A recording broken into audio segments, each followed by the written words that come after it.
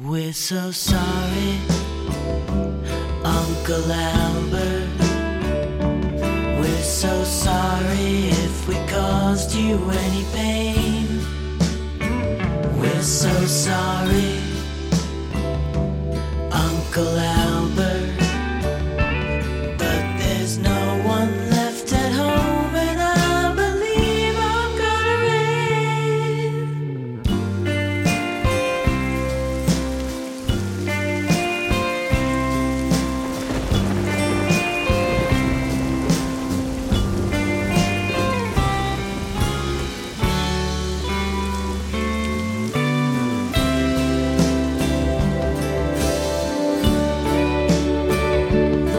so sorry, but we haven't heard a thing all day.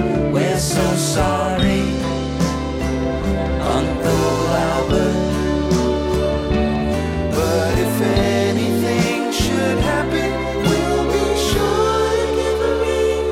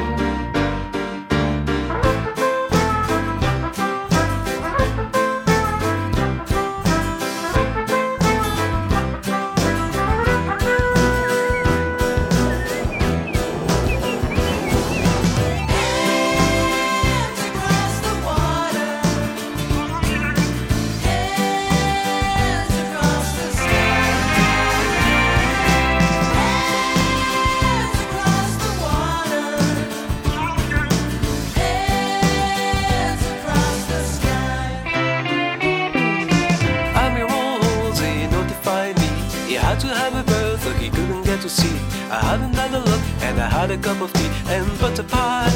Butter pie? The better with a mouth sharp hole in the pie. Hands across the water. Hands across the sky.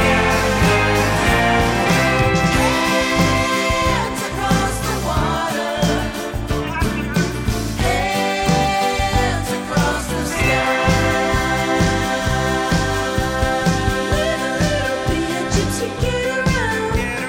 Get your feet up off the ground with a little get around.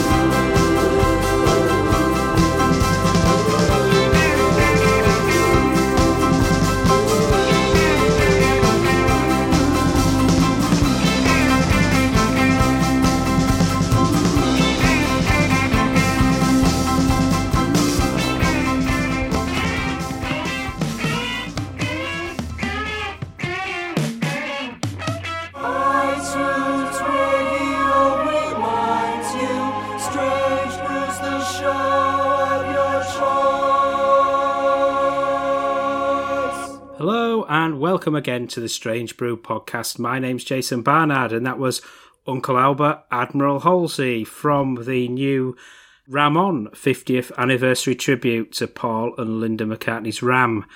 And one of the men who features on that album and was integral to putting that album together, which recreates Ram, is Denny Seiwell, original and founder member of Wings. And of course, I've got Denny here today. So let's hear my chat with Denny. Well, thank you so much for agreeing to talk to me, Denny. It's such a pleasure to talk to you. And obviously, the main reason we're here is to talk about the new album, Ram On, the 50th anniversary tribute to Paul and Linda McCartney's Ram. What was the origins of this project? Because it's a great album and it really does the original LP justice. Well, I got to hand it to my co-producer, Fernando Perdomo. I met him, at a Beatle Fest or something a little while ago. And then he came out to see me. I was sitting in with Denny Lane. He was playing locally, and he asked me to come out and play Live and Let Die with this band he was working with. So I kept running into Fernando. And one day he called me up and he said, "Hey, would you come up to my studio and just lay down a couple of drum tracks? You know the part, so it'll be easy." He said, I just for the heck of it, I did a version of Too Many People, and Some People Never Know, Wildlife. And I said, I love those songs. So sure, why not? I got the time free. This was maybe a year before, a year and a half, something like that. But anyway, I went up to his studio and he had drums there. All I had to do was sit down and play. So within a half an hour, we did both tracks and we were hanging out and listening to back and everything. And it was really fun. So a little while later, he calls me up and he says, "Do you know that it's going to be the 50th anniversary of Ram?" I said, "Oh, no." And so he said, "Let's do the whole album." I went, "I don't know about that." I thought about it for a day or two and I said, "Why not?" It's my favorite of all the recordings I made. Let me see what Paul's got to say. So I called Paul up and I said, "Hey, man, some of these indie rockers and Gen X guys, these younger generations, that this record means so much to them, they want to do a tribute to it." I said, "How do you feel about that?" They want to have the original drummers so we get the same vibe and feel at the bottom of the tracks. And he said, "Yeah, go for it. Have fun, man." So I said, "Beautiful."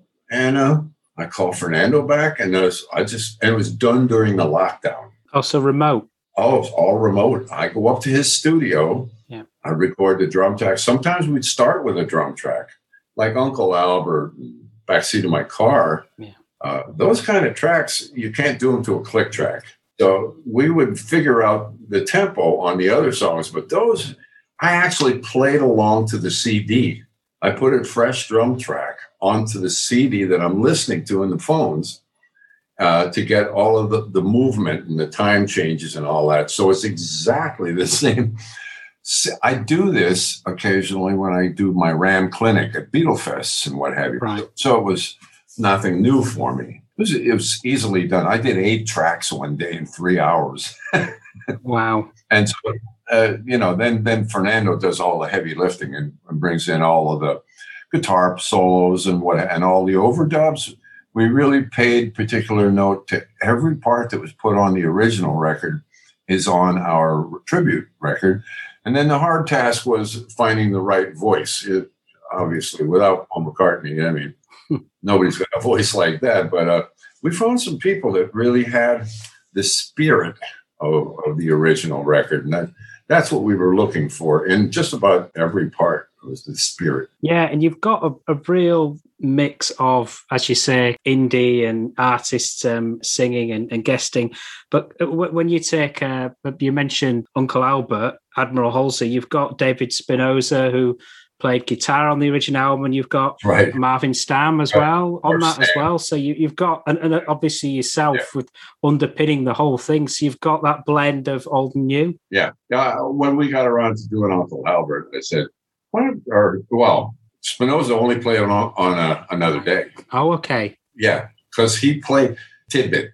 When we recorded Uncle Albert during the Ram sessions, he did a version of it, but then something happened that I can't really talk about.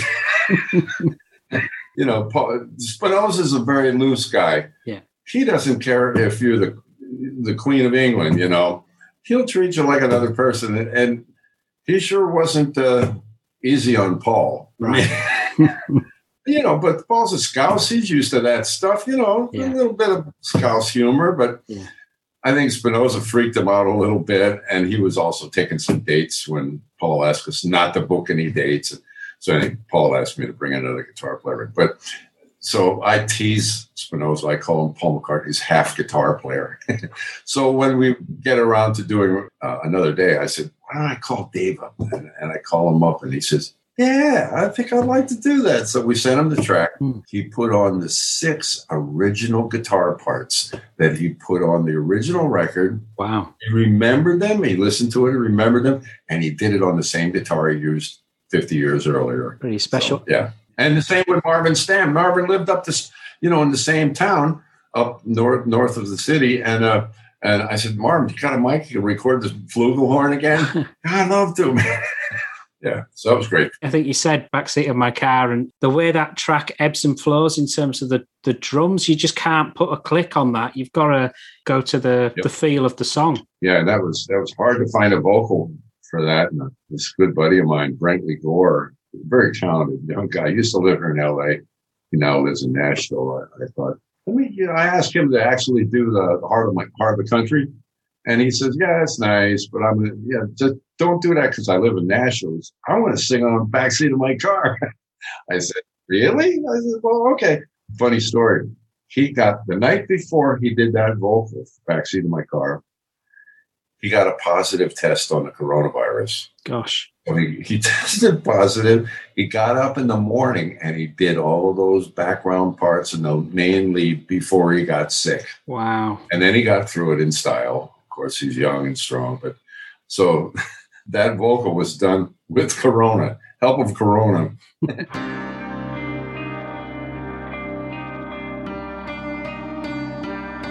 Speed along the highway, honey, I want it my way. Listen to her daddy's song. Don't stay out too long. Ooh, we're just busy hiding, sitting in the backseat of my car.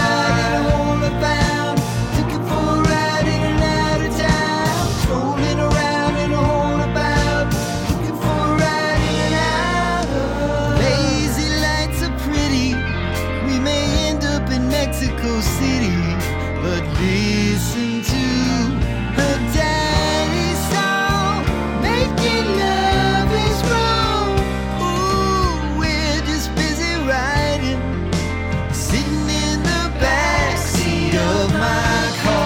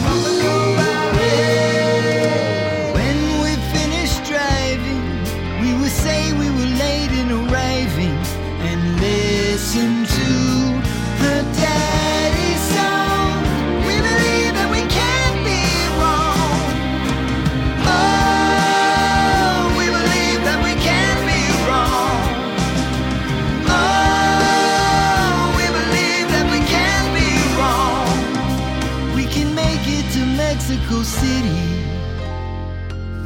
sitting in the backseat of my car.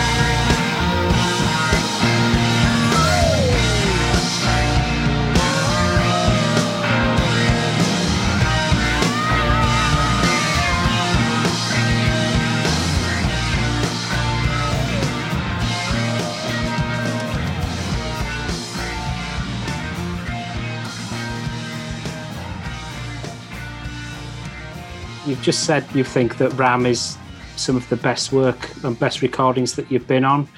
I mean, it just holds up, and it's one of those albums that keeps growing in stature because it had some knockers at the time, but there's not many people knocking it now. Right. Yeah, that's true. I just think that the critics can't talk good about something or they won't have a job. Yeah. They got to throw some controversy there. And everybody just blamed Paul for breaking up the Beatles, which none of that's true. So I think we had a mission impossible to come out with that first record, Ram, and not please everybody.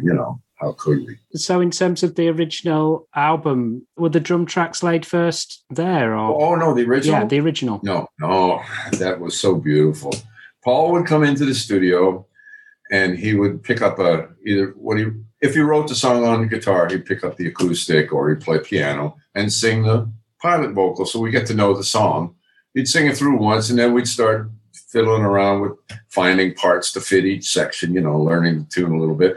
Then we'd start recording it, and then within 4 or 5 takes, we usually had it. So we would do a song a day, and we were there 9 to 6, but Paul would show up at 10:30, And it was done loose. It was very loose, but by the time he played the song to us, we knew, oh my God, we got to dig a little deeper on this one because this music's going to be, people are going to be listening to it 50 years from now, like we are. And so we were thrilled, and it was just an amazing time. I'll never forget that. Those sessions, I can feel them like I was there yesterday. Yeah, I think Ram was an album where Paul McCartney was reaching into the feel of Abbey Road, which was relatively recent, but this time as a solo artist in terms of how the songs were arranged and care and attention to the production rather than McCartney, which is often a bit rawer. Plus the angst. Those songs were written with a lot of angst from the breaking up of the Beatles and everything that was going on, which we were sheltered from both during Ram and during Wings. He did not, we weren't privy to any of that stuff, and I'm glad it went that way. And in terms of that angst, you've got Smile Away, and I think in terms of the new version, you've got Davy Johnston on slide on that, haven't you? Is that an iconic solo? Yeah. I was just with him again last night. He's one of my great mates. He was right a few miles away from me. And, when we were doing this, I said, there was a lot of great guitars on there and stuff. But I said, I'd love to get Davey on this. And so I called him up and I said, what do you think? And he said, send me the track. So I sent him the track and he did it gladly. He was so happy to do it. I think it's one of the highlights of the whole album. Yeah. Look out. He's coming out with he did an album of new songs that he wrote and created during the lockdown. That there's a very good chance he's talking to that Cherry Red label in the UK. They're talking about doing something together. I'm sure I haven't heard any. I've heard 1 or 2 of the songs, but they're brilliant. And Davey's a really talented guy and a dear, dear, dear friend. 1, 2, 3, 4.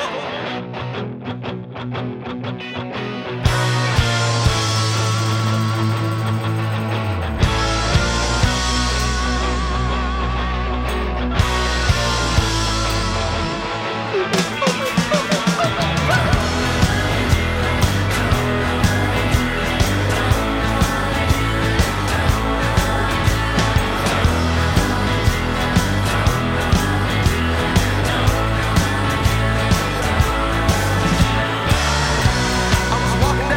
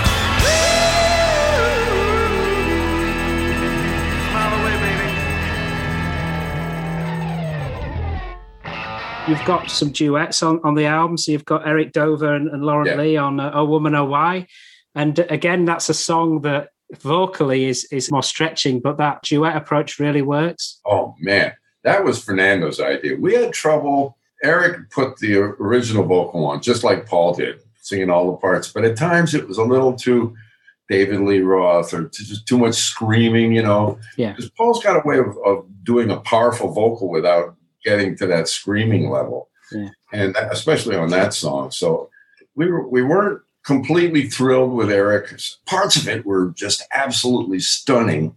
But Fernando had the idea, well, why don't we have a woman, a female, put on the part? But okay, well, this is why I shot him.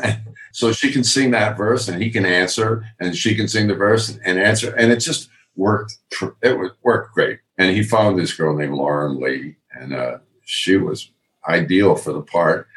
And it just really, it lifted it right off the ground for me. I love it. And at the very end of that, you're going to hear some lines. Da-da-da-down, down, down. That's my other great buddy, Joey Santiago from the Pixies. I asked him to jump in and do something. And he does crazy little mandolin bits. He does all this. I just wanted some of my dear friends. I wanted a little bit of that. I didn't want to go, when we were thinking about doing a tribute record, could have called in all name people that would help with record sales and all that. But I said, you know what? I don't think so. This is Fernando's idea. And I think that I didn't know any of these younger people. I wasn't really familiar with them. So I wasn't going, when I was making a decision on which vocal we were going to use, it wasn't on who's going to sell more records, who's more popular. It was the part, who gave the best performance.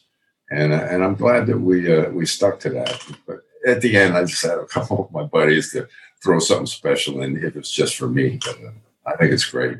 It means you can appreciate Ram in a new light, because sometimes you can get over familiar with something and it's similar enough but different that you can kind of appreciate it. Yeah, absolutely. It's got, 50 years of technology too.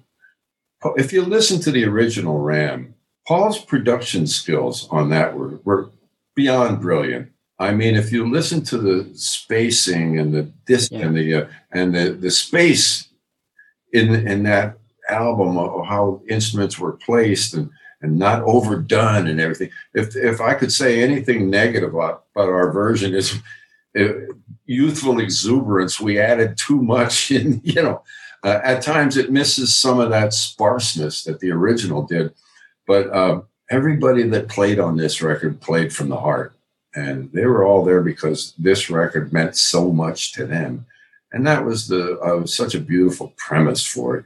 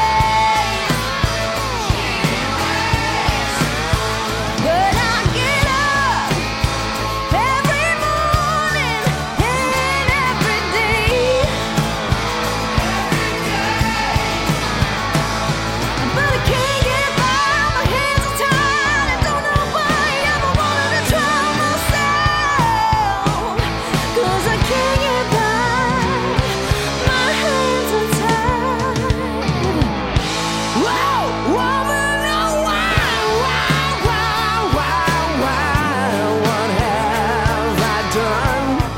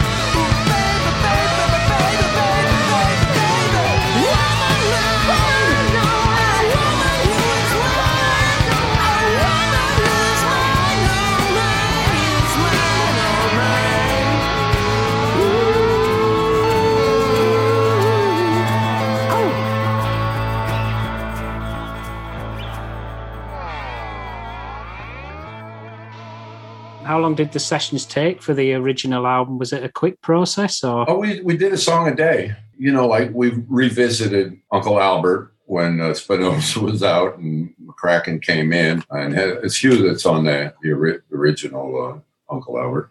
But yeah, I think we recorded 23 songs. So Monday to Friday, so with 5 days a week, that would be about 4 or 5 weeks. And then at the end of that, Paul took me to LA, and we came out here to LA and we did Dear Friend and maybe another track. I don't remember exactly, but he also brought Jim Garcio, the producer at the time, who was like a big deal. Paul wanted to do something with so he didn't have to carry the whole weight on his own. He wanted to try working with a producer, and we did Dear Boy for sure. Yeah, not Dear Friend, Dear Boy. I think he produced that track at a studio here in LA called Sound Recorders, Yucca and Argyle, old Armin Steiner's great engineer. It was his studio.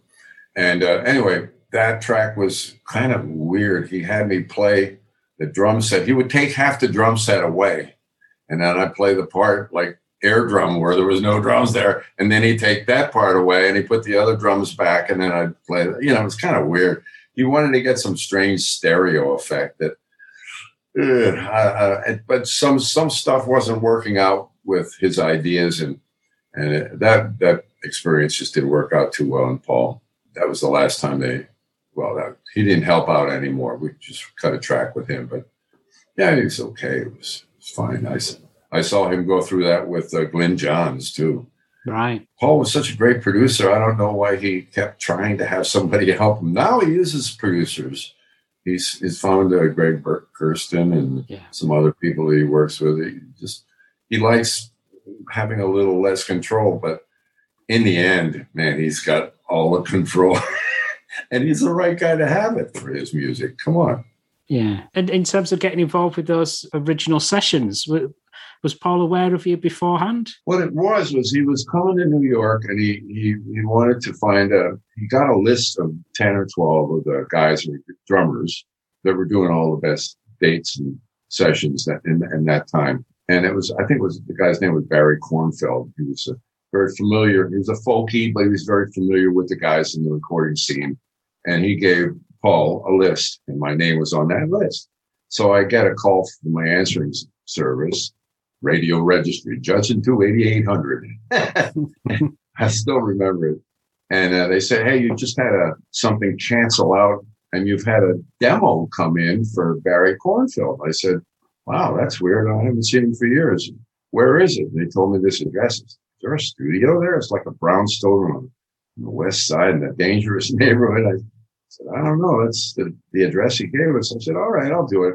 So I walk over there and I said, oh boy, I'm going to get mugged in this neighborhood.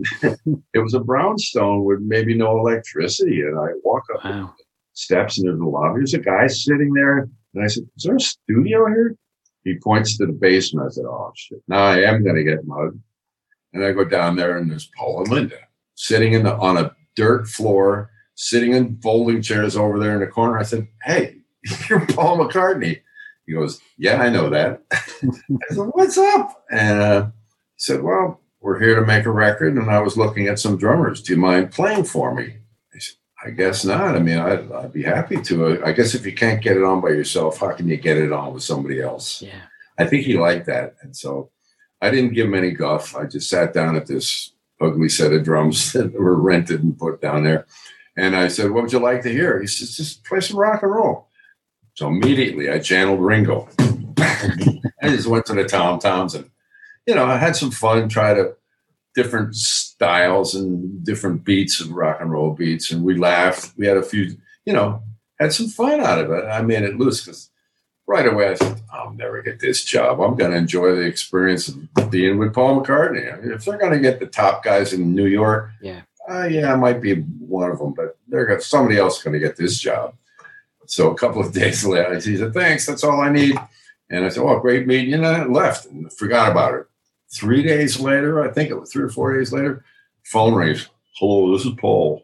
I said, Paul who? So he said, I want you to do this record with me. And I said, great, man. Give me a minute to look at my schedule.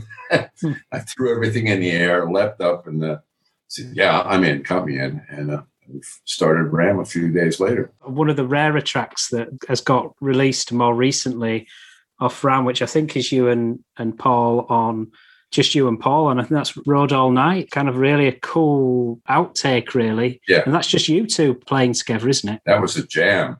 And we took an early lunch that day, and he got back from lunch. I believe it might have been a Friday because the engineers started tearing down some of the mics in case, So they were starting to fold up, thinking that maybe there'd be an overdub or two, but he'd probably let the band go, and he would maybe do an overdub. So anyway, he comes back from lunch, and I don't know what he had for lunch, man. He picked up that Firebird, and he said, ring, ding, ding, ding, ding, ding, ding, ding. So he starts slamming. I jumped behind the drums, and we're just like at it, man. And with the sweats dripping off, we're just really having a great time. And we look up at the engineers, and they're just kind of sitting there. And we stop for a second, and he says, did you guys get that? He said, oh, we didn't know we were supposed to record that. So they're scrambling. They're putting everything up. And then we went to take two. What you hear on the record is take two. And we were pretty well spent by then, but I think we did a great version. And when he's singing that, we're jamming, just slamming away. And he starts singing. He goes, I rode all night till I finally hit the daybreak. For me, that meant I rode all night till I could make music with somebody other than the Beatles. And I felt like I was in a part of history there. Later, he told me, no, that wasn't the thought at all. I'm like, oh, shit. But to me, that's the way it felt. So I gave that jam a little special attention. Yeah. Yeah, it's great, isn't it?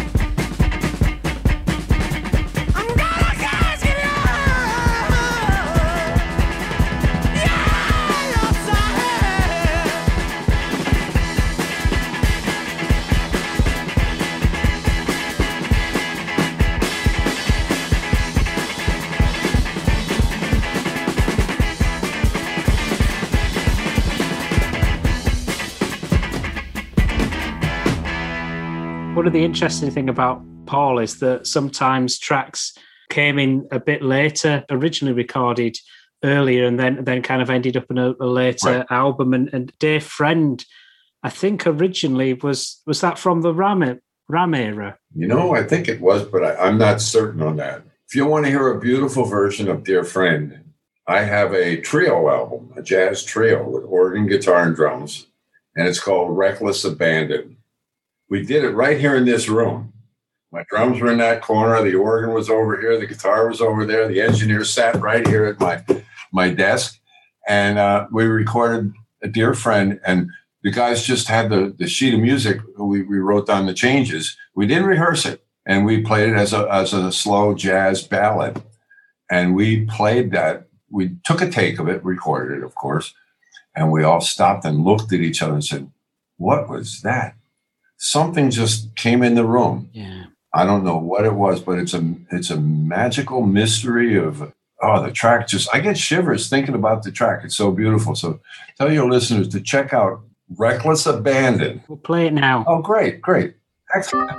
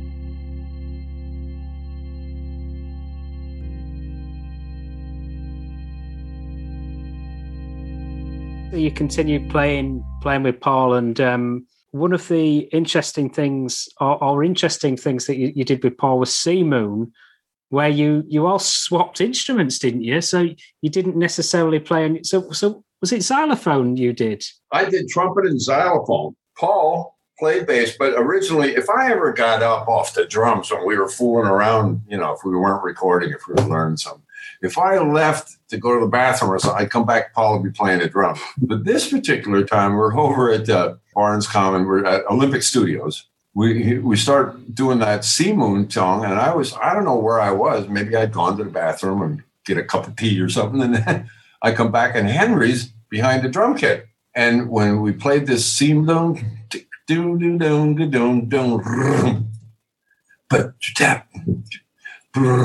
like I would have played 10 times as much drums as Henry put in there, but what he played was so perfect. I said, wow, let's keep that, man. I like that. And Paul said, yeah, I like it too. So I said, well, maybe I'll put some trumpet on there. He goes, what?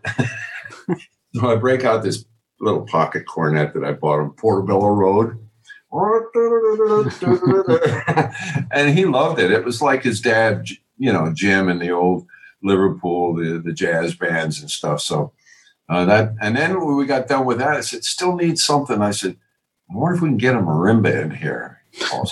I order a marimba, send one right over. So I put the marimba part. So it was great fun. Check it out.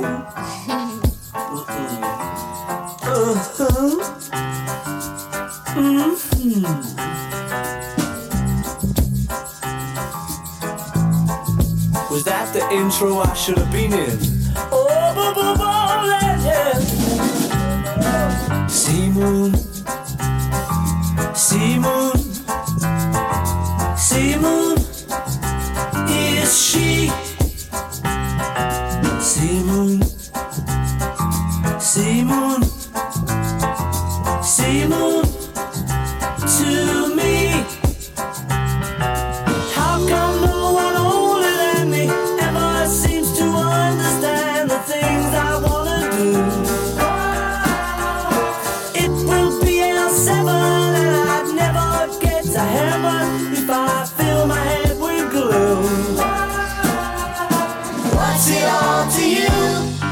Sea Moon, Sea Moon, Sea Moon, is she? Oh, Sea Moon, Sea Moon, Sea Moon, to me. Bobby lived with Betty, but they never told her daddy what their love was all about. She could tell the number that he thought of, but she never was the type to let it out. What's it all about? Sea Moon, Sea Moon, oh, Sea Moon, are we? I said Sea Moon, Sea Moon, Sea Moon, are we? How come no one older than me ever seemed to understand the things I wanna do?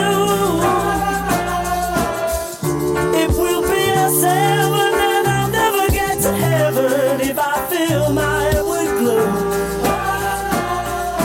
What's it all to you?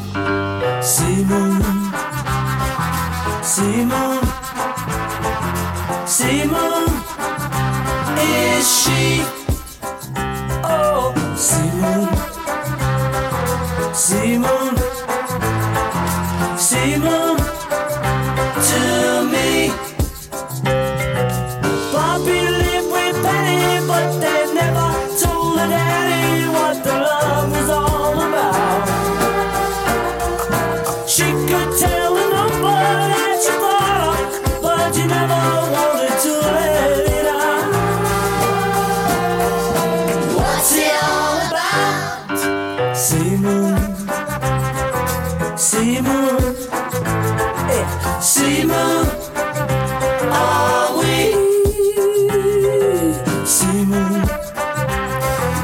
Simon, Simon, are we?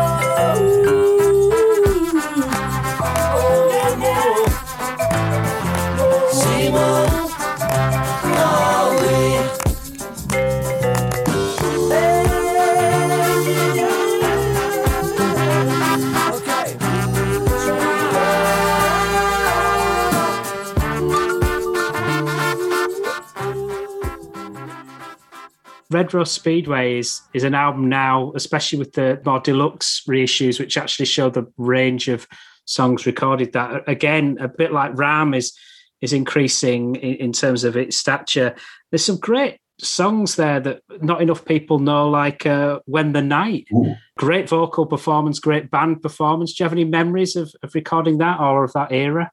I just love When the Night was one of my favorite. In fact, I have a drum book out. It's called What Not to Play.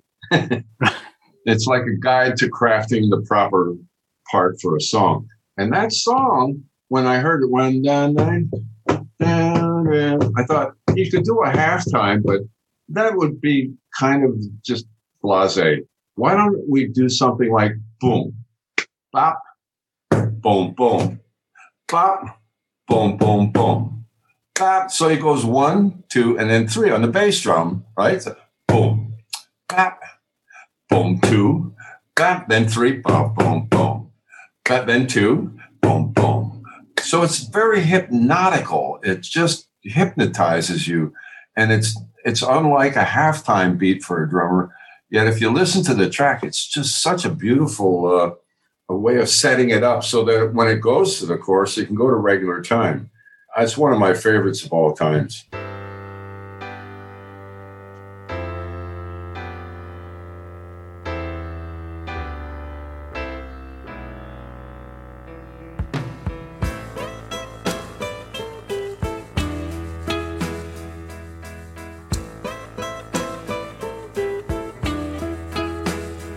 Well, the night was beautiful and mellow, and the light of the night fell on me. You said right, made me a happy fellow.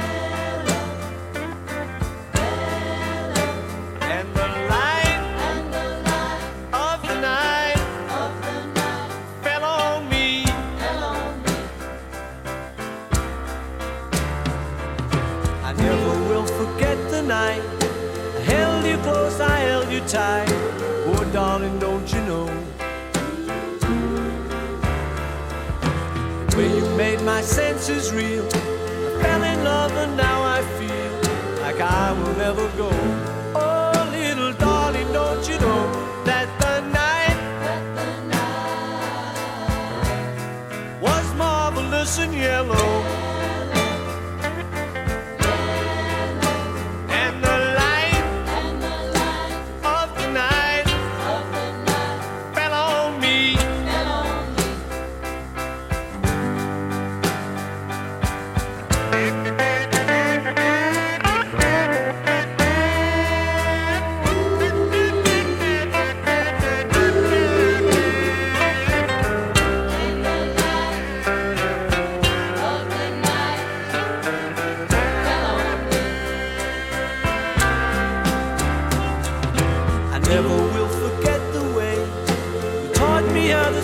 Sway, oh darling, don't you know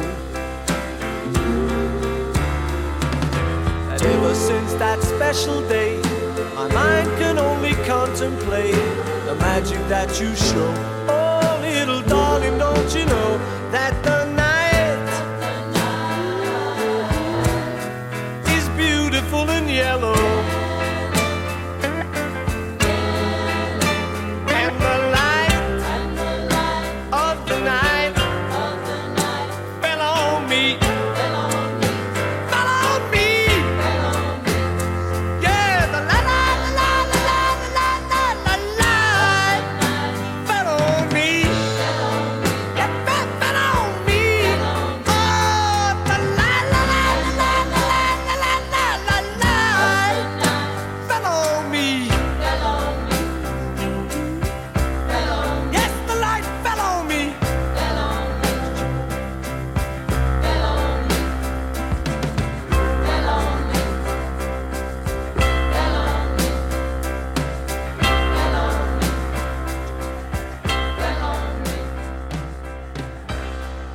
There's some more rock-oriented songs from that era, like The Mess. Gives you a chance to sort of break out with a bit more force on drums. Yeah, we needed a little more stuff for the live performance, and Mumbo and The Mess. And Paul got busy writing some of that stuff, And it would just start out as a jam. We'd start jamming, and then he'd just figure out, what can I sing over this, We didn't put a lot of effort into it, but we needed that to rile up the crowds a little bit, The Mess was a track that was also released in a live form as well, and actually was very popular. Yeah, oh yeah. You listen to it, there's some good bits in there, man. It's not just another basic rock and roll track. And I'm sorry, but that live recording from is on the Bruce McMouth show. Yeah. Oh my God. I mean, we did it on the James Paul McCartney TV special as well. But when Paul took those live recordings from the European tour, we had the Stones mobile truck there. And when he got them and cleaned them up and did some work on them and put them on that Bruce McMouth show, man, that's some of the best footage of Wings that I've ever seen. And sounding. We were a tight band by then.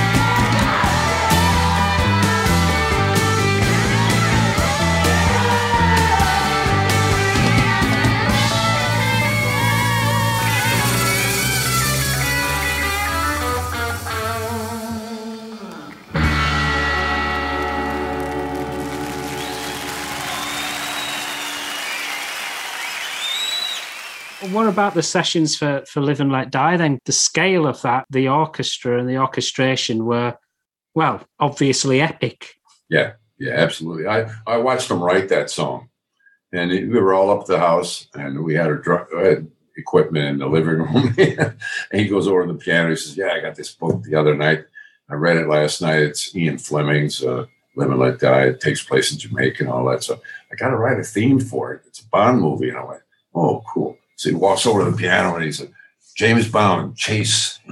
Just thinks for a minute. He goes, "Down, down, down, down, down, down, boom."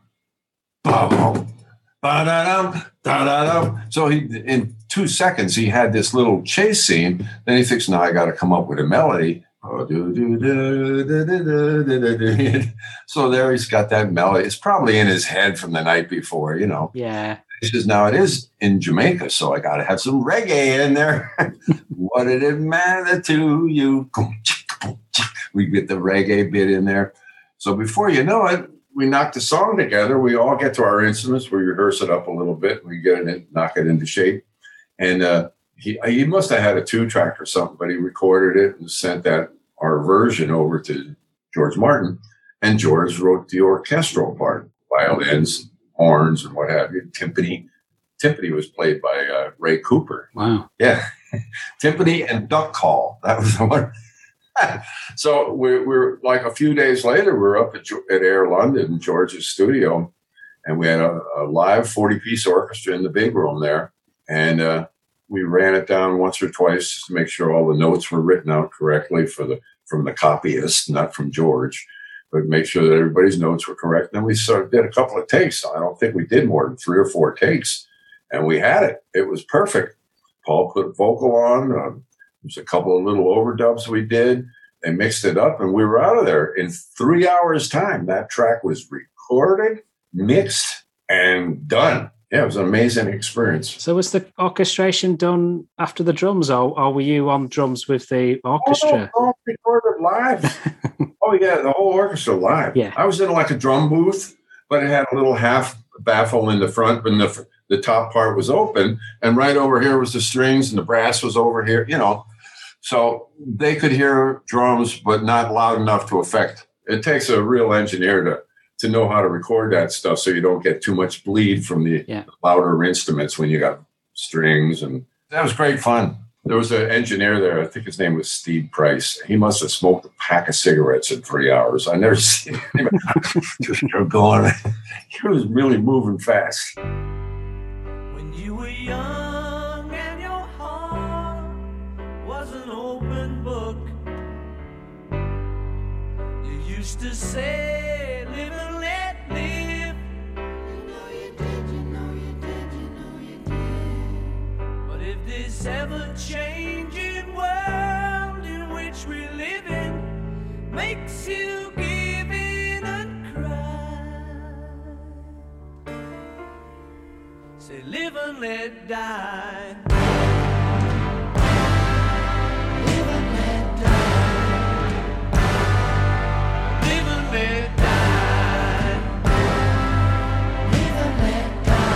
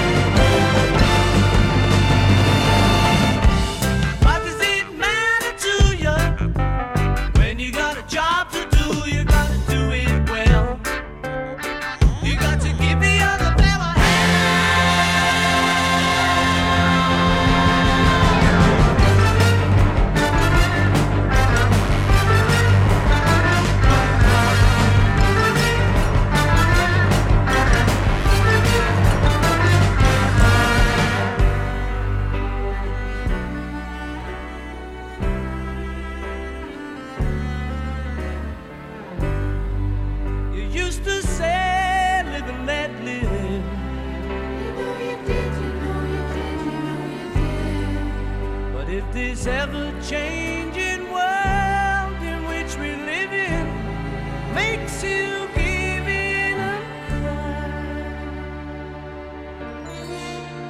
say live and let die. Live and let die. Live and let die. Live and let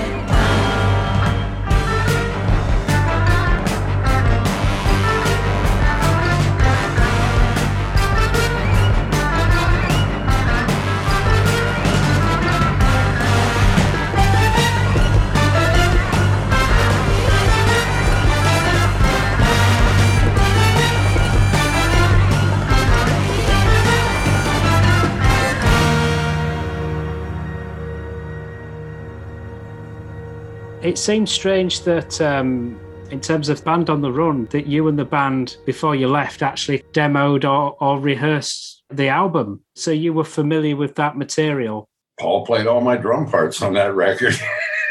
So it was kind of like he was familiar with what you did. Yeah. No, it's a shame. There is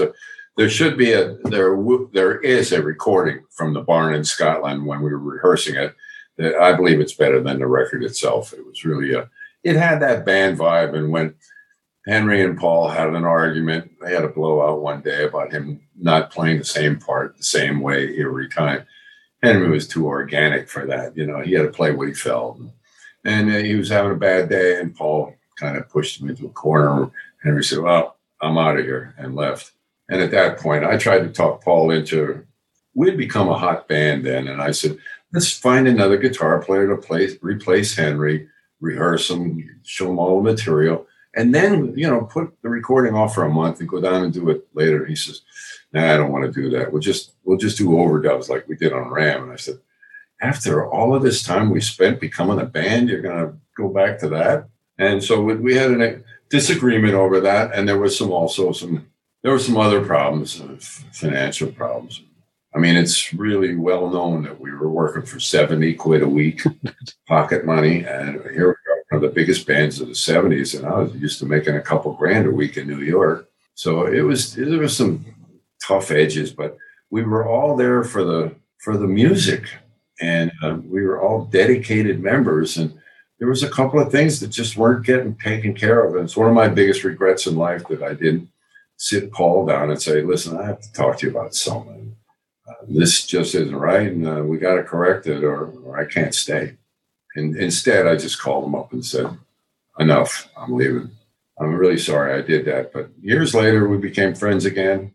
I made amends for the way I left the band, and, you know, we remain friends now. And when Linda passed, we got pretty damn close. And, you know, he did what he was supposed to do, and I did what I was supposed to do, and everything's fine today. First thing I did when we were starting this Ram On project was I called Paul. I said, hey, man, all these young indie rockers and these young guys that love the record so much, they want to do a tribute to Ram. I said, what do you think? And he says, and they want me to play so they get the original vibe. I'll play all the tracks. He said, have fun, man. Go for it. And I said, okay, beautiful. So that was his blessing. That's all I needed. Well, I wanted to close the show with Long-Haired Lady, which has got Rob Bonfiglio and obviously Carney Wilson. So you've got that Brian Wilson connection there. And that's, again, you've got that duet, which kind of adds to the proceedings. Yeah, Long-Haired Lady on the Ram On version is amazing. It's really good. And it has a Paul and Linda vibe to it. I can't wait to meet all of these people. Post-COVID, there might be the possibility of getting a live show going with a few of the singers. And we're talking about it. Yeah. As soon as in the next 2 weeks, I think we're going to go into a studio and start putting something together, start rehearsing up for a live show. If we can do it and do it justice without too much fuss, you know, there's a lot of music that's got to be worked out, but I think we'd have the basic element is there. And once you find a way of using, I hate to use computers or synthesizers, but if there's a way that we can pull it off and keeping it raw, the feel, and with the spirit of the original, we will. Well, fingers crossed. And The original is remarkable, and the new version enables us to listen to that album with fresh ears, but actually appreciate the new versions as well. So you get kind of double pleasure off it. And Denny, it's been a huge pleasure to talk to you. Thank you so much for your time today. So thank you. Oh, my pleasure. Yeah, we love guys like you that understand how much this means to us. So appreciate that too. Thanks, man. Have a great day. No, you too. All the best from England. Cheers, mate.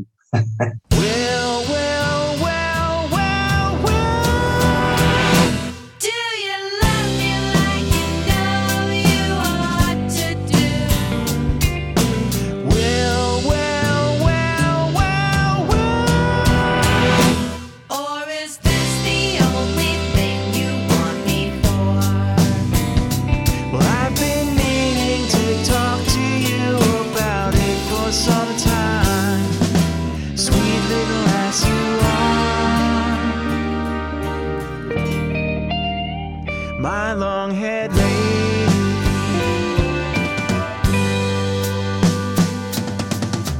who's the lady that makes that brief occasional laughter? She's the lady who wears those flashing eyes, who'll be taking her home when all the dancing is over. I'm the lucky man she will hypnotize.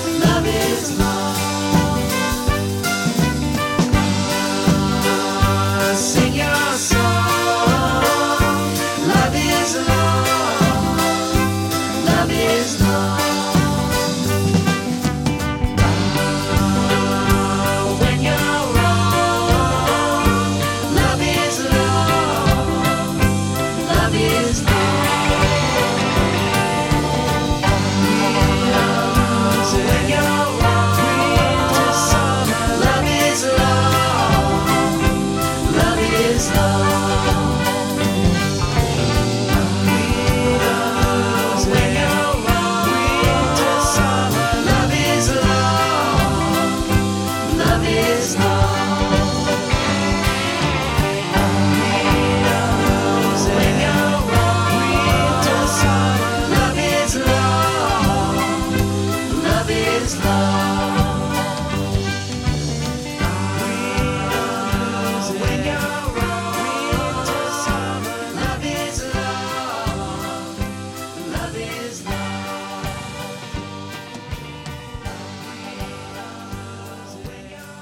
Thank you for listening to the Strange Brew podcast. If you do like the show, please consider a small donation to help keep the show archive online. It's 10 years since I started the podcast, and hosting fees are increasing over time.